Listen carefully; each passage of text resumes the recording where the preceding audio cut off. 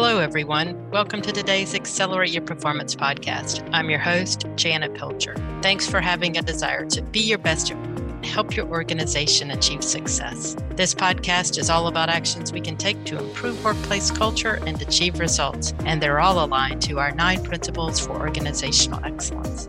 Last week, we held our virtual Strengthening Rural America conference. Our presenters were from healthcare and education. In fact, we had presidents of hospitals presenting with school board members and superintendents. They talked about how healthcare and educational professionals interconnect in their small communities. For example, leaders in healthcare organizations sit on school boards and vice versa. Also, as we managed the pandemic, healthcare and education came together to support our communities. Our goal of the conference was to place a top priority on strengthening rural America. The best way to do that is to build relationships with people in our rural communities, our local experts, families, community members, and business and industry professionals. We took time out of our busy schedules last week to recognize 2 significant areas in rural America, doing it proudly, healthcare and education. As I thought about how to frame the Strengthening Rural America conference, I reviewed some important information about our rural areas. We know some things that are changing the landscape in rural America. Our rural communities are becoming more diverse. 1 in 5 Americans lives in rural communities, and more than 1 in 5, about 22% rural residents are people of color. Rural Native American, Asian, and Latino groups are growing the fastest. The largest employers are the education, healthcare, and social assistance sectors. That's followed by retail, construction, and transportation. And rural communities exist in nearly every state and territory in the United States. Rural America in the 21st century is increasingly interconnected with its suburban and metropolitan neighbors. And though rural and urban areas are often socially and economically distinct, residents face many of the same issues: healthcare, education, employment, housing, household finances, criminal justice reform, and climate change, just to name a few. How do we become more interconnected with each other to identify the root causes of problems and solve them together? Connecting healthcare and educational professionals gives us a good start to lead the way for others to follow. Although there are differences in rural, suburban, and urban communities, some of the problems, as we mentioned, are the same. We are all interconnected with each other as we are solving these critical issues in America. So the bottom line is, regardless of where we live, we're all interconnected. So strengthening America relies on our ability to connect with each other.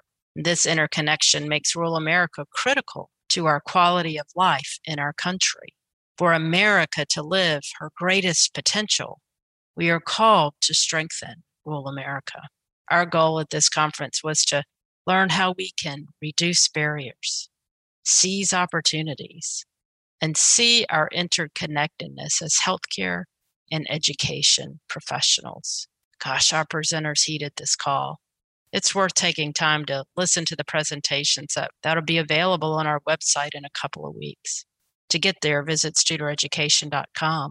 You'll see some excellent presentations. In summary, I share our learnings with you as you think about how you can transfer the best practice learnings to your professional environments. At the end of the day, we learned what it truly means to commit to excellence. Our showcase presentations demonstrated leaders living the first of our 9 principles for organizational excellence: commit to excellence.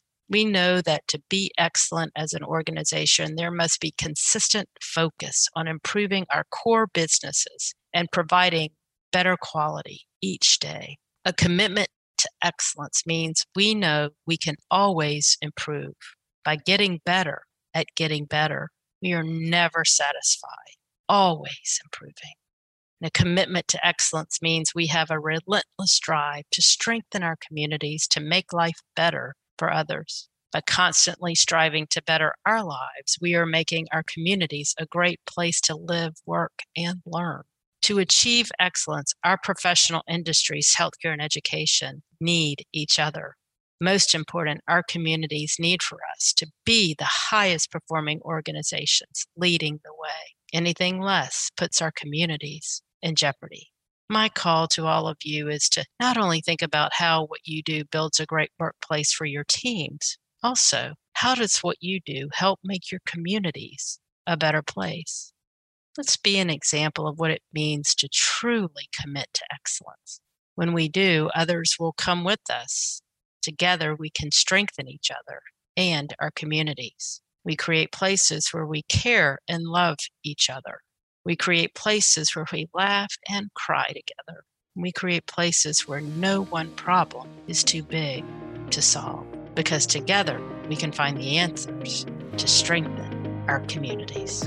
Thank you for tuning in to Accelerate Your Performance. Please share the podcast and find us on Instagram. If you're looking for more resources related to today's episode, head over to studereducation.com/podcast. I look forward to connecting with you next time as we continue to focus on the 9 principles for organizational excellence so that we can be our best at work and in our communities. Have a great week.